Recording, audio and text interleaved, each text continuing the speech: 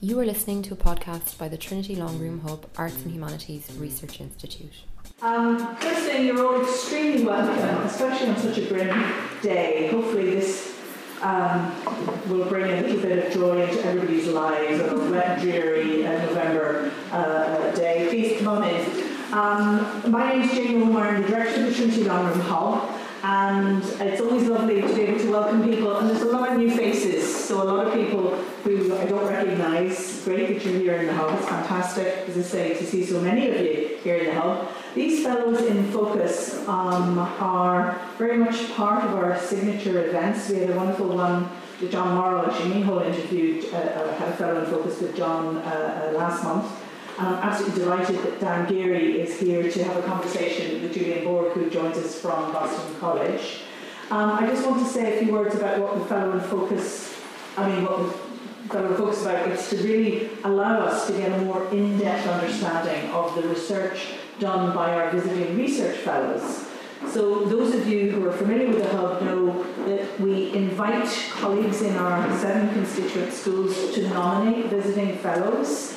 And then every year we have fellows coming from across the arts humanities who then are with us for anything up to 3 months. We also have 12-month co-fund fellows that are through an international competitive process, but it's really the short-term fellows that the Fellows in Focus series is around. Julian has been with us already for a month. We gave a coffee morning on Wednesday, and I think probably that's why so many people are here. Talk about leaving the table feeling hungry for more. It was such a great, really whetted our appetites. But he already has made such a huge contribution to the community here in the Hub, and this is really an opportunity to learn a little bit more about his research. He also, and Dan might say a few words about it, will be giving reform paper. Do you want to sneak in over there and grab a sandwich as you go past? Dan will say a few, talk about the seminar that he's giving, or hopefully is giving, hasn't already given. So anyway, Julian, it's been fabulous to have you here in the Hub. You've been already, as I say, a phenomenal part of the community. And Dan, we appreciate the fact you nominated Julian. I appreciate you guys also have a history going back to graduate school, and maybe that'll come out in the conversation. You've been a terrific mentor and collaborator. So the format for the next 50 minutes is basically a conversation between Dan and Julian, and then it's open to Q&A. The one thing that we'll guarantee is that we'll be finished at 5 to the hour to let people go to class or what have you. There is lunch for those of you who've just come in. Please help yourself. It's not supposed to be overly formal, so do feel free to get up and have sandwiches. So without further ado, Dan, over to you. Yeah, great. Do I need the microphone? You do. Okay. It's live. It's live. Oh, it is live now. Am I good? Am I speaking good? Is that working? Yeah. Okay, perfect. Right, well, so it's my pleasure to speak today with Julian Borg, Associate Professor at Boston College, author of From Revolution to Ethics, May 1968, Contemporary French Thought, among other works.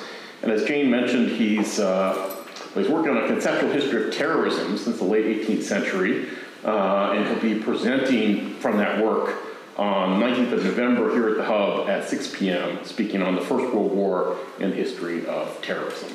So look out for that. I've had a lifelong dream to be a radio host or like an early morning TV show host, and this is about as close as I'll ever get to that reality. I do want to start with a little bit of intellectual biography, if you don't mind, Julian, and I know we discussed particular questions, but really wanted to ask you about your relationship with your mother and the Catholic Church, and really how that makes you feel. Are those different things? But in all seriousness, I do want to go back to the time that we met when we were both graduate students at the University of California, Berkeley. This was in the 90s and the aughts. And we were both doing intellectual history there. You were doing European intellectual history there with Martin Jay. I was doing American intellectual history with David Hollinger. And there was a big cohort of both of us. And I just wonder if you could explain how you see intellectual history and how you see that informing your work, throughout your career as an approach. Mm-hmm. All right, well, thanks. Well, first of all, I just want to say a great thank you and word of gratitude to Jane and Dan, especially the staff here at the Hub. It's been an incredibly welcoming, stimulating environment. And I've been more productive in the past month than I have in the past year, so I'm very grateful to be here.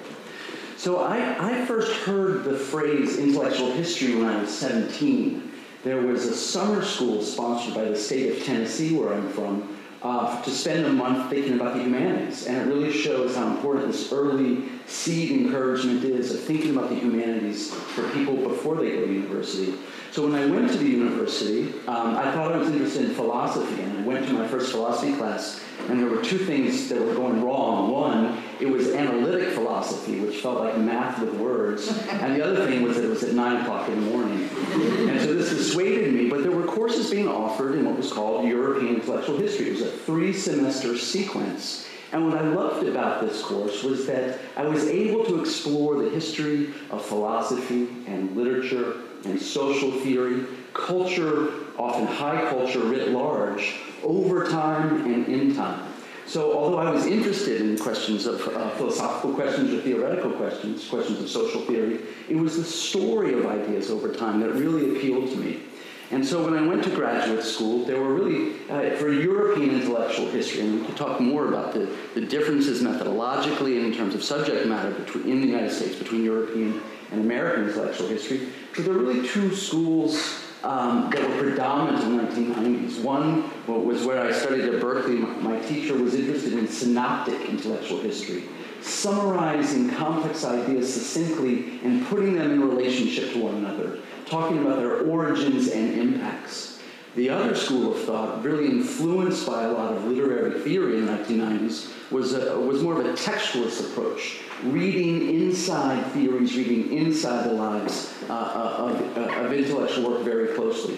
So I was drawn to this former one, which was the ethos at Berkeley. And we were very lucky in the 1990s because for whatever reason, there was a very large cohort, both in European and American, who were interested. And there was a sense of defensiveness about intellectual history in the 1990s because cultural history had really put intellectual history and the critique of elites on the back foot, asking why should we be studying elite culture, elite ideas, when we need to be restoring the forgotten voices of history in a more popular cultural sense. And so this is, I think, the time when we both arrived. And intellectual history at this moment for me in the 1990s was very freeing because it enabled us to ask questions that were fundamentally, even at this time, interdisciplinary. Because we weren't using that language of an interdisciplinarity, and yet we were able to cross over and make links among politics, culture, society, and even economics. Oh, great. Well, my memory as an Americanist there is that we thought you Europeanists were all very arrogant. You were right to do so. We were like rival football teams on different floors. But we thought the Americans were too pragmatic. But in seriousness, I mean, there's some certainly who took intellectual history more in the direction of attempting to historicize the work of great intellectuals. I mean, that's true of your advisor, Martin Jay, who was on my dissertation committee and informed me that the subject of my first work was, quote, not a first-rate thinker.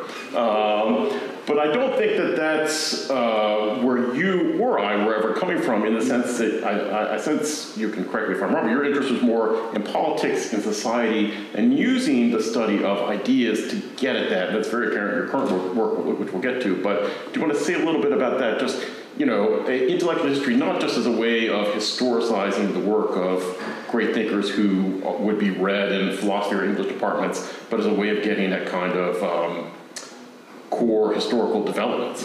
Yeah. So, you know, most theses and dissertations revolve around a problem, a question that is nagging, that no one else in the literature seems to have answered as well as, that leaves one kind of with this productive discomfort that one has to know more. So my problem was being part of a generation that was deeply exposed to a lot of French critical theory that was being imported to England and Ireland and the United States. Names that were familiar a long time ago but have long fallen out of fashion, people like Derrida and Foucault and Deleuze, etc. And I was very ill at ease with the political consequences of what I saw as the linguistic or relativistic consequences of some of these theories. So this was my problem. And so I could have, in writing the thesis, just, sat in the library and read these texts, but I went to France and conducted interviews and went into the archives. And this is when I really turned to, the methods follow the problem and the archive or the data that emerges. And so I really had a project for the thesis that was much more contextual, asking and answering the question, what were these thinkers doing in France at this time? A lot gets lost in translation when ideas travel over distances in time. I wanted to resituate for an English-speaking audience what these thinkers were up to and their relationship to the student-worker revolts of 1968, which had such a large impact in France, but also around the world. Yeah, so I think that's, I'm not sure if you want to say more about that first book, From Revolution to Ethics, but it's really taking these, postmodernist thinkers and putting them back into history and also back into the politics of the 60s and the 70s and post-1968 France. Do you want to say more about the first book, or sure? Well, that's right. It traces a real shift of the paradigm. So in 1968, as everybody knows, in fact, the first time I came to the Hub was a year ago for a conference in 1968, which was, again, taking in 2018, it was a global look at this moment. And so, when I started working this project, I think both of us were able to do work that was really rooted in one country, and that's become increasingly and rightly more problematic as we've moved towards the transnational circulation of ideas. So we think a lot about the global 60s and the global 1968 right now. But when I was working on my thesis, it was to situate in France this moment around 1968 where this term revolution had great salience and circulation around the world. It was a predominant paradigm in the developing world, but also in the Northern Hemisphere, all the way from Japan to Berlin to Paris to London to New York and California.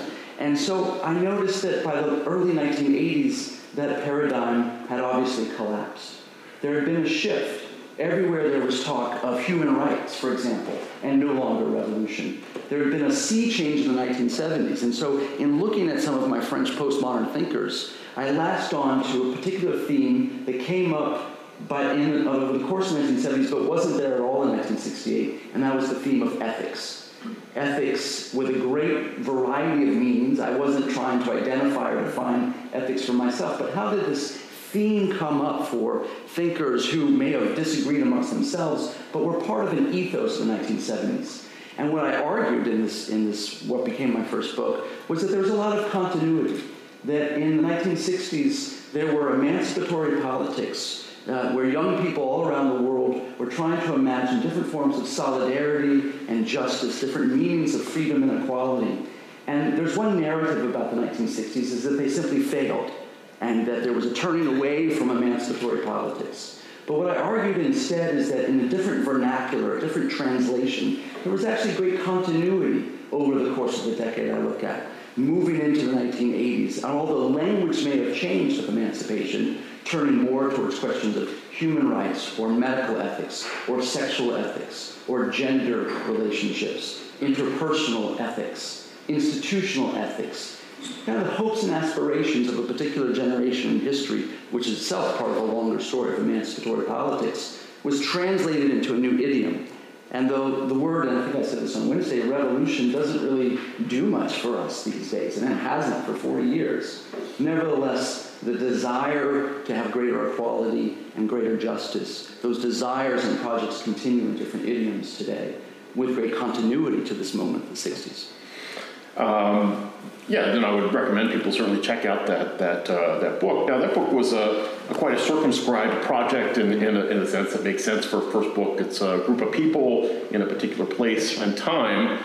Your second book, which I think is going to be really wonderful, but it is a very ambitious work that is not going to be in one particular place. It's going to range widely, both geographically and chronologically, looking at a conceptual history of terrorism from the late 18th century up until the 1970s, or even into our own time. And I guess since after you wrote that first book, you got that wonderful thing that we call academic tenure. You had the opportunity to do something, really ambitious.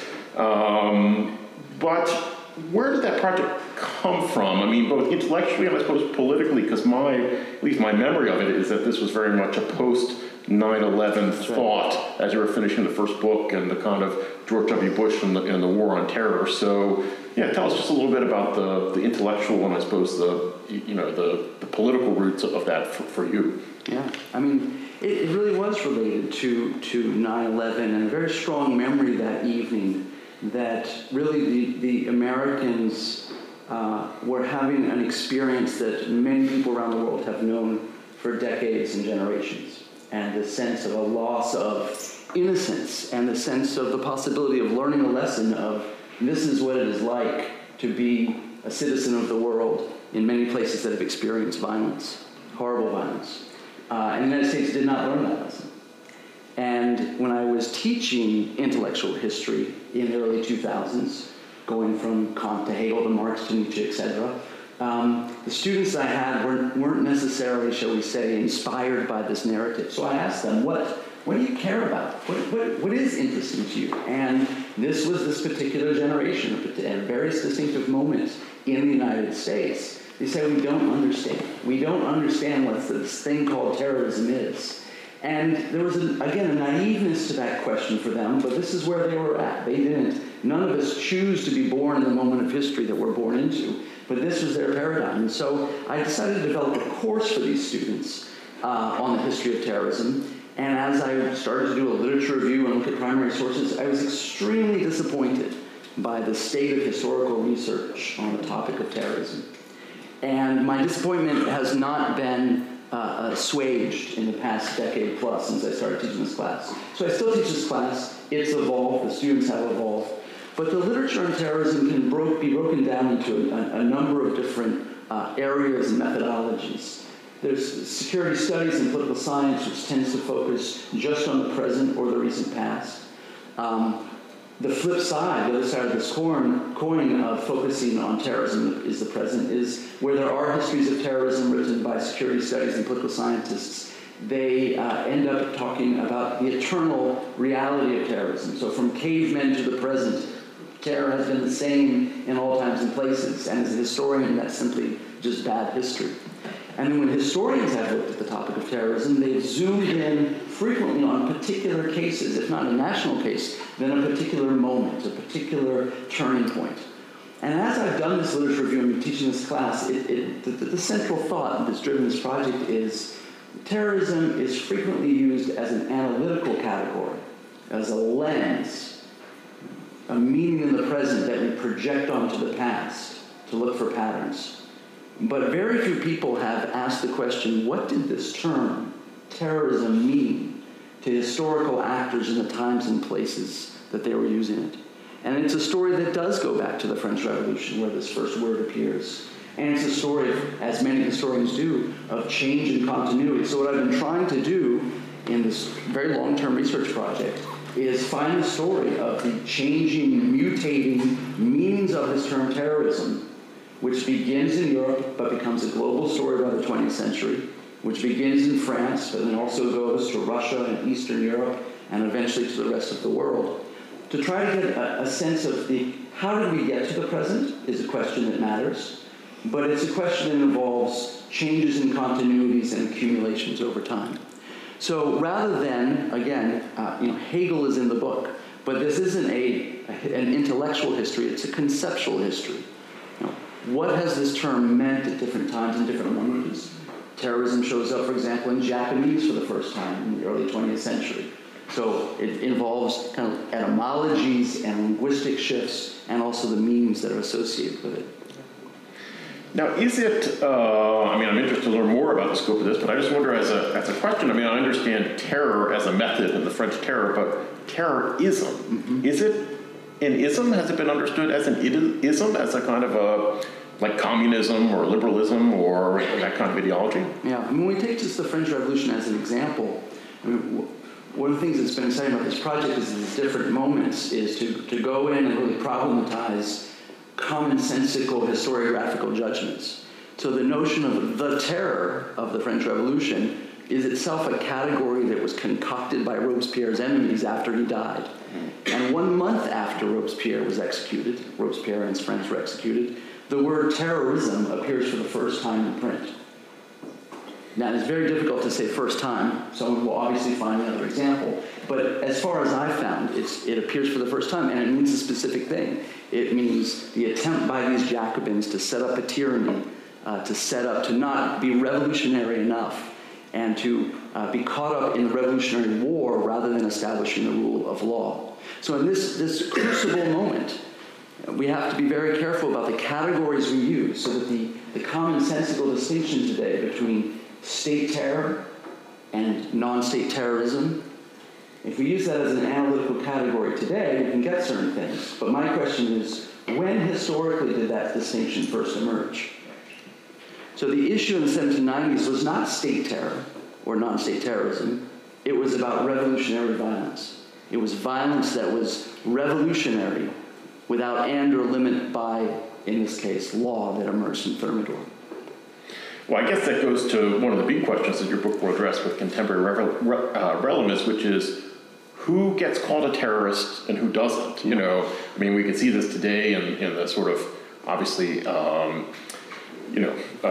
ISIS or Al-Qaeda, they get called terrorists, but white nationalists who have been committing acts of terror for decades are only recently being called terrorists in the same sense.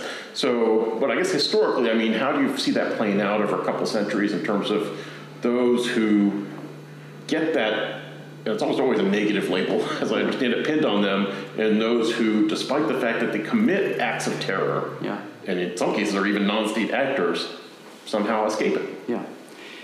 Yeah, I thought for a while that I could stop with the level that the words terror and terrorism are always contested, that they are always polemical. So as I said on Wednesday, on a certain first look, we all know what terrorism is. It has a natural obviousness to all of us in our historical moment. But you scratch a little further, you find the sense of contestedness. Now, it does turn out that in this long conceptual history, there have been people, including in the French Revolution, Russian revolutionaries, Bolsheviks, Indian anti-colonial agitators, who actually embraced the term terrorism with a positive sense. So within this history of polemic and denunciation and naming as a form of denunciation, there's also been very key moments where, and it seems very strange to us today, that someone would give a positive meaning or identification with the language of terrorism, but history shows in these moments that this was the case at different times. So I thought I could rest for a while at this level of polemic, but I think what I've found, or where I'm working right now, is how I'm interested in the way that the concept of terrorism congealed around certain force fields, certain dynamics, fields, energies that help us explain why this language emerged at different times. And I did refer to this past Wednesday. So for example, revolution I've mentioned, or law, or war, or empire. When we ask the question, why did this language emerge at a particular moment? What did it mean at a particular moment? There are these other factors and forces that help explain it. So I think I want to say below the distinction between state and non-state violence, below the polemical level of denunciation and naming, there are other forces and dynamics that help us explain why this language has a particular salience. Because, the language, and we can agree, and this has been true for long before the French Revolution, the word terror is a very powerful word, denoting the type of existential putting oneself on the line, the fear of death. And this is a very, very, very old word. Terrorism is a much more recent word. And yet, so what's at stake in this, for me, ultimately are questions about violence and nonviolence. When we use the word terror to describe state violence, we're in some sense drinking from a poisoned well. All states have used violence and fear. And when we rely on the language of terror, we are, in some sense, acting out on an unconscious historical level meanings that have accumulated over time. So in kind of an odd conclusion that I'm moving toward and thinking about this, the real question is about violence and nonviolence. and how this language of terror and terrorism itself interferes with asking the real question, which is, how can we create a world without violence? Not how can we create a world without terror?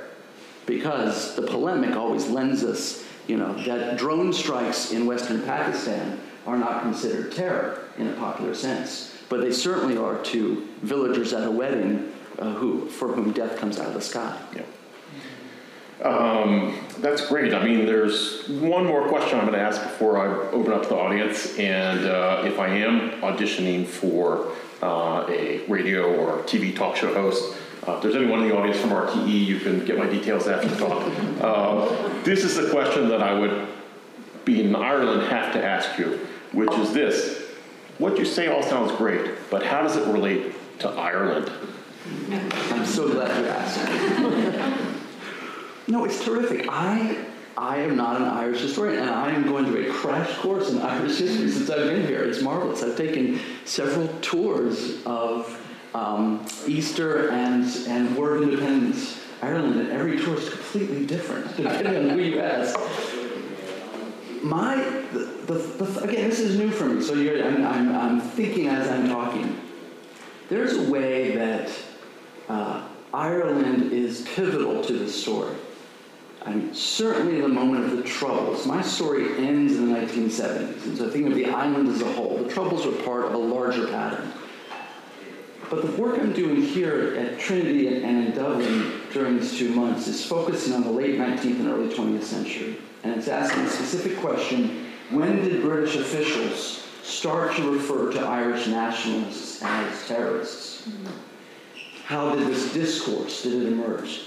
And it turns out that Ireland is probably the key link between the story that comes before, which is about Russia, and the story that comes after, which is about anti-colonialism throughout the British Empire. So that Irish nationalism is really the first successful anti-colonial revolution of the 20th century and sets the template for what happens in Palestine and India and eventually after the war in Malaya and Kenya and other places. And so the way that the language of terror and terrorism becomes associated with anti-colonial violence, shifting from revolution in Russia to this anti-colonial moment in terms of British security thinking, is actually totally pivotal. And so the phrase that's coming to mind, again, I'm a newbie to Irish history, but the need to deprovincialize Irish history and write it into global history, which I'm sure people are doing, but this is a thought that's coming to me, is that Ireland is a pivot and a linchpin in this longer narrative of discursive shifts, which I think is very, very important. Great. Well, you've flattered our national sense of importance. I say that as a naturalized citizen. But now we'll open up the audience for any questions of any nature that about your work that we didn't get to or arising out of our discussion, please. Yeah. I was curious about how the Algerian War impacted the thinkers of 1968. So, did they think in some ways that this rise of Islam's political force was antithetical to the French idea of secularism and laicite, or did they see it as a blow for colonialism and the French Empire, which was kind of dead at that point? That's very good. Did everybody hear the question in the back? Yeah. How did the French around 1968, how did they deal with Algerian independence? And were at that time, were they thinking about Islam in particular as a threat to French secularism? Is that a fair? Yes. Yeah.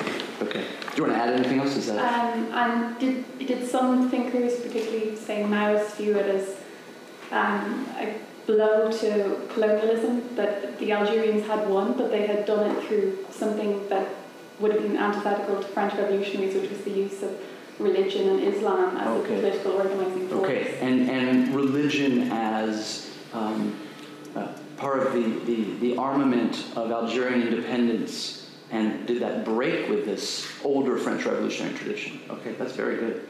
Well, this actually combines my two projects in a way I hadn't thought about before. One of the dilemmas I have in telling a very largely secular story that ends in the 1970s is how do how do I explain the relationship of the concepts of terror and terrorism to the worldwide turn to religion of the late 20th century? And so, as I've been exploring this, the way that religion begins to figure in anti-colonialism, and Ireland comes to mind, Algeria comes to mind, India comes to mind, but religion is part of a larger project which has very little to do with religion at all, and that's national self-determination. So that as indigenous movements of anti-colonialism are seeking to break away from the control, in this case, of the French over Algeria, at their disposal are indigenous languages, indigenous cultures, which include the religious. Now, Algerian War of Independence, or the Algerian conflict, as the French called it, they never called it a war, is complicated because you do have both revolutionary sides as well as Islamist sides.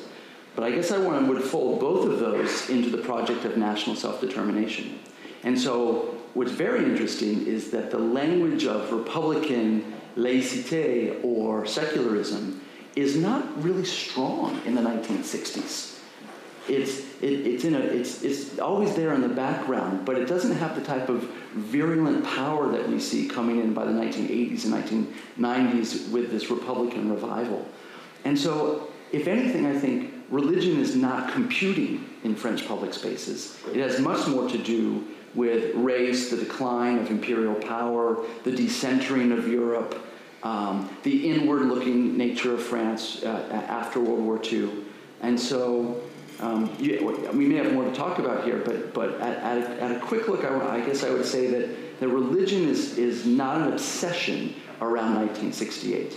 If anything, questions of immigrant labor looms larger than the questions of religion that have come to dominate French public discourse over the past 30 years. Yeah. But I'd like to hear more later about what you think. Thanks so much. I really enjoyed this conversation so much. I might do a slightly unfair thing, Julian, and ask you, I suppose, how you feel your research might have bearing on the current rise of cyber terrorism. And I know you said you very clearly demarcate the limits of your studies ending in the 70s, but I was wondering particularly, I suppose, in the sense that cyber terrorism is less of a, materialised sense of terrorism, and one that is less associated with violence, and I suppose more conceptual, removed from the physicality of the world maybe. And I was wondering if you could maybe comment on that, or if that's something you've engaged with at all. That is a very unfair question. No.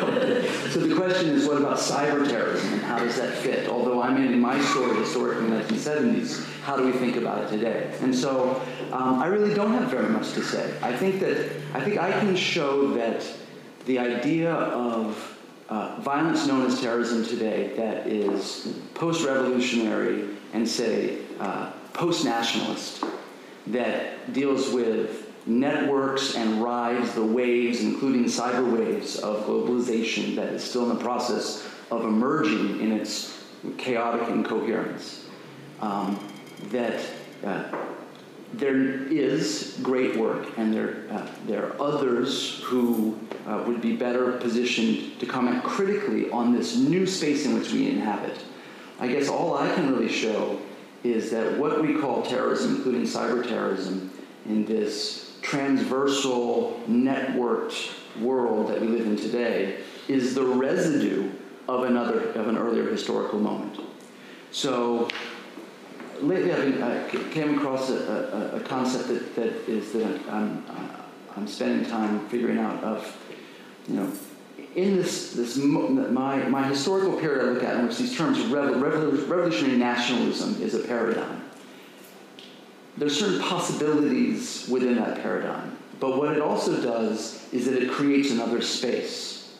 That other space is the one we live in right now. After its decline, revolutionary nationalism, we are in this moment of incipient chaotic globalization. Now, I'm totally skirting the question of cyber because I'm folding the notion of cyber terrorism into this larger network space.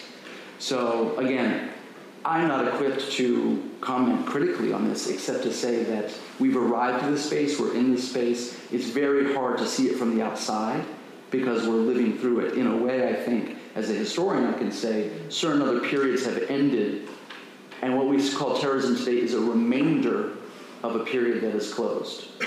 And so there's echoes of this earlier moment. But I'm not the person to be able to comment critically on cyber terrorism. No, thank you so much. Yeah. Hope that was okay. Yeah, in the back there. I thought about the fact that the word rebellion and rebel, that these words are not used anymore as they were in the early. Very good question. Have I thought about how rebellion and rebel are not used as much? Absolutely. I mean, this is the incredible thing that I see since the 1970s, is that the language of terror and terrorism is both incredibly narrow and incredibly inflated. And this language has become a black box and a very limited vocabulary that has replaced a historical era in which there were many words: sedition, rebellion, insurgency, revolution, etc. And so that there's other languages, other framings, and other historical moments, and all of those different types of even dissent are folded into this, packed into this black box of terror and terrorism, so much so that in the United States, for example, the Department of Homeland Security, was weighing whether to label Black Lives Matter a terrorist organization. And there's a danger with counter-terrorism right now that all dissent, including nonviolent, contestatory dissent, can be folded into a threat to status quo. So the words rebel and rebellion have a power and salience in Irish history, and they remain that so. And so we have to look at national differences. But overall, there's been a tendency and trend globally to take, say, we call terminological variety that expresses different forms of social action, violent and nonviolent, and to boil it down and reduce it just to this language of terrorism today, which is not in any way to endorse horrific violence, but it's just simply to note the historical conditions under which we live, which involves a certain inflation and narrowing along the lines that you've suggested. It's an excellent point. Yeah. Thanks for a great talk. I wonder, have you looked at all about the relationship between the concept of conspiracy and terrorism, both to my mind, because I guess all terrorism requires a conspiracy to start with, but also they tend to arise in the same sort of situations with decaying institutions or maybe a loss of faith in a governing system. And any terrorist incident that happens tends to also create along with it a countervailing conspiracy theory. Mm-hmm. Yeah, conspiracy certainly figures along the way, and I have a very large box of things that are relevant and related, but I'm not going to handle directly. So, for example, pirates would be another one, or tyrannicide. There's other historical phenomenon, all of which I just named, including conspiracy, there's great work on. I'm latching on to, I'll just give you one example from the French Revolution that is incidental at that moment that becomes important later. The language of cannibal is used, that terrorists are cannibals. And the way this relates to the comment about civilization the other week, the way that those who perpetrate terror are savages, they are not civilized like us. So I make a lot of this word cannibal, which is incidental in this moment, but goes on to play a much larger role in the dynamics of empire. I deliberately choose not to deal with something like conspiracy, although, the project I'm doing can only be collaborative. It can only sort of reach out and connect with what others want to bring to it. So it's absolutely germane, but I've kind of made the decision not to engage with the dynamics of conspiracy. Yeah, me. Julian, that was great. And James has really whetted the appetite for the book. I can't wait to read it when it finally comes out. Just two things, one very quick observation and then just a question following through. I think to start with the parochial, if you're looking at Ireland, I think you actually need to go back before Easter 1916. I think it's actually the Fenians in the 1860s and into the 1870s where the idea of terror and violence as a means of which challenge the state actually emerges far more visibly. And I think it actually feeds into a lot of the anarchic violence that comes out in the 1880s and 1890s. And actually you see that the anarchists are oftentimes referring to the Fenians in terms of tactics used and whatever. So I think just for your own view, I think you need to actually go back. So I'm not as convinced by this idea of a pivot between Russian Revolution and anti-colonial violence. I think it actually predates the Russian Revolution by at least 50 years, and I think it's a very interesting phenomenon, the emergence of the Fenians and their very particular tactics, particularly in the 1870s and 1880s. And I think you'll see the British state actually using the term and begin to see a particular challenge emerging from them. So that's just if you like, a local observation in terms of the Irish situation. I'm actually fascinated, I think, going back to the question that Dan raised, the distinction between terror and terrorism, and why you choose the late 18th century, because as an early modernist, of course, I'm highly offended that you think that the late 18th century is when all these things are to emerge, but actually, it actually clearly comes up in the early modern period. Now, obviously, you need parameters for a project. Already, it's such an ambitious project, so, I understand the practical reasons for it, but I'm just wondering why in particular, and you mentioned a couple of times again this link with nationalism, and I think that most people see the emergence of nationalism from the French Revolution onwards. So are you actually, if you like, connecting those two things in your conceptualization of terror? Because we see the word terror being used frequently in the early modern period, very specifically related to violence, and in a very positive way. We must terrorize these people. We have to use terror to defeat. We have to. I mean, they're constantly using it, and not in that negative connotation that we now associate with. So I'm just, in a very long-winded way, if you excuse me, just wondering why in particular the late 18th century. That's great. So to the first point, absolutely about the Fenians. I mean, when I talk about this Russian to Ireland hinge, it's in 1880, 1881. I mean, it's the Phoenix Park murders and it's the dynamite campaign in England in this moment where the Tsar is assassinated in 1881 by these Russian revolutionaries who call themselves terrorists. And then the media picks this up. Now, what I haven't found yet is, are the British using this word? In terms of practices of violence, there's all sorts of connections and influences. So I absolutely agree with the first point. The second point, this is tough, and I think that anybody who studies the medieval or early modern period is right to ask the fundamental question, what about us? Which is fair. So the modest claim I would make is that I'm simply delimiting my study and beginning here. But I think I do want to make a stronger claim about the thematization of these terms, terror, and a term that doesn't exist before the late 18th century, terrorism, and all that goes with that is kind of the ideology of terror. There's been a recent book by a guy named Ron Schechter called The Genealogy of Terror in 18th Century France, which is incredibly helpful for me because the language of terror, particularly in the tradition of, say, divine right, that God exercises terror on his enemies. And kings, therefore, the oath of the King of France in the 18th century was to declare himself the terror of his enemies. And the king's laws inspire terror, which can be salutary, which can be beneficial, the terror we feel before God. So there is this incredible positive valence that is happening. And I guess why I focus at the late 18th century, and the French Revolution in particular, is there's a transfer of sovereignty from the hierarchical to the popular. Now, there are rebellions throughout history, there's practices of violence, and there's always violence and fear. The question is not, when is there not violence and fear? The question is, when does terror become thematized as a problem to remove? And I relate this to this moment of the transfer of sovereignty from this figure of the king who, with divine right in the French case, is able to exercise terror on his subjects. And subjects feel terror, and it can be good for them. Ron Schechter even talks about how there's a medical discourse of terror in the 18th century, that it's good for you to feel afraid sometimes, right? Which is why we ride roller coasters and see horror movies, get our heart rate up. But I do want to insist that there are developments that are distinct to the 19th and 20th century that have to do with the role of the people in politics and culture, that have to do with the thematization of terror, and above all, what Hans Joas calls the dream of modernity without violence.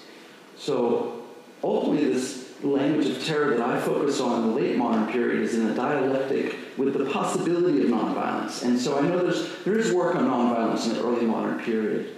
But I guess as a late modern historian, I want to make a stronger claim, not just a weak claim, delimitation, but a stronger claim that there are some distinctive developments in the 19th and 20th century that have to do with nonviolent cultures or nonviolent public spaces. And that is the context out of which the thematization of terror happens. So there's much broader discussion to be had about the role of terror in Montesquieu is very important. It's less important in Hobbes, surprisingly. I thought terror, no, it's fear. Fear and terror are not the same for him. So I mean, we can go thinker by thinker. And again, there's other work to be done, or work to be done by others, contributing to really a collaboration of how do we think about the history and genealogy of these concepts. So, and that's right, in the end, default to the modest claim, which is I'm just looking at the 19th and 20th century, but excellent points. Joe? Unlike me, all I'm reasonably pleased to hear that place center stage on this. And on that basis, I've got a slightly nitpicking question, and that is you're identifying this Thermidorian moment when terrorism or terrorists are invented as a category. But of course, people are talking about terror well before that, as you just said. But they're also applying it in a political context in the revolutionary decade. So I was wondering, is there a sharper distinction to be drawn here between the decision to name somebody else a terrorist and those who embrace terror themselves as an aspiration? And of course, that becomes a much more legitimate label to use with Russian anarchism and so forth. But at this early stage, we do see, before that Thermidorian invention of the category of terrorist, we do see people espousing terror as a praxis. And I'm wondering, it comes back in a way to Neil's question about that longer history of terror as a praxis. And so what's the vocabulary that is being used to describe that, be it in the Cevennes or among the Anabaptists in Munster? Well, I have nothing to say about the Anabaptists, but to go to the French Revolution, you're absolutely right. And there's a rapid transfer and shift. I mean, early in the Revolution, the language of terror is everywhere. It's a common term. It's a synonym for great fear. And it is true that the Jacobins instrumentalize it, but they mean something very particular, is that we are going to do what is necessary to win this revolutionary war, which is both foreign and domestic. But I like very much what you say about the shift to accusation. I would avoid the question of praxis of violence and praxis of fear. I'm deliberately drawing that line. Because once we start using the language of terror to ourselves describe different moments of fear, this is the great ghost haunting this project, is that the danger of anachronism is so strong, that this term is so loaded and carries so much weight today, that when we start applying it to different moments where the actors themselves are not using that term, then we are projecting our own world onto this past. So another project would do a better job about engaging with what are the types of practices of violence, what are the experiences of fear, what are the expectations of violence and fear at a particular moment. I'm limiting myself merely to the discursive, which, as you bring up the revolution, it's very good. It's a shift from a common language in 1790 to Babeuf in 1795, saying, well, I thought Robespierre was a bad guy, but actually the Thermidor is worse, and so if terrorist is what we need to do, then I'm a terrorist, right? And so that's in just 5 quick years, there is a sea change in this meaning that at least I haven't looked far, but I don't see other examples before that moment in the early modern period where you have such a rapid, intense semantic shift with long-term consequences. Because the consequences of the French Revolution to today, I think I can chart pretty clearly.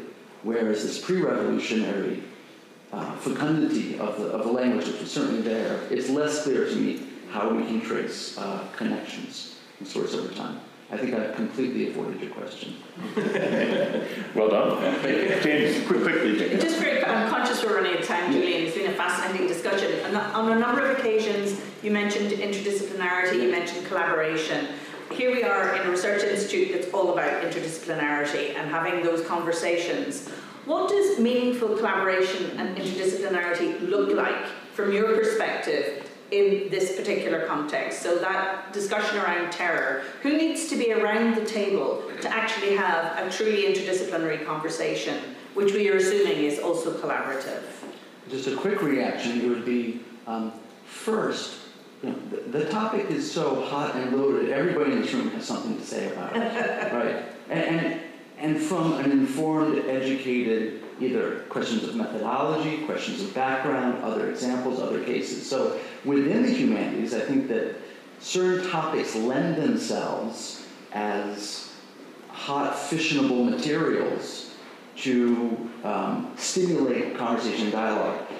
I guess what I'm finding, and I've been having these conversations here. I mean, the first week I was here, I was sent by bibliographical resources about the language of terror in antiquity, right? And the Mediterranean antiquity. The harder conversation to have is for all of us humanists to talk to social scientists, because the study of terror and terrorism is almost exclusively in the domain of the social scientists, or, I was talking to Mary the other day, or of practitioners. So the harder thing is, how can humanists working from a variety of different disciplines and methodologies, how can we translate our insights? I mean, a very fair question, could ask of me, like, well, so what, your history ends in the 1970s? How does that change what we think, and more importantly, what do we do today?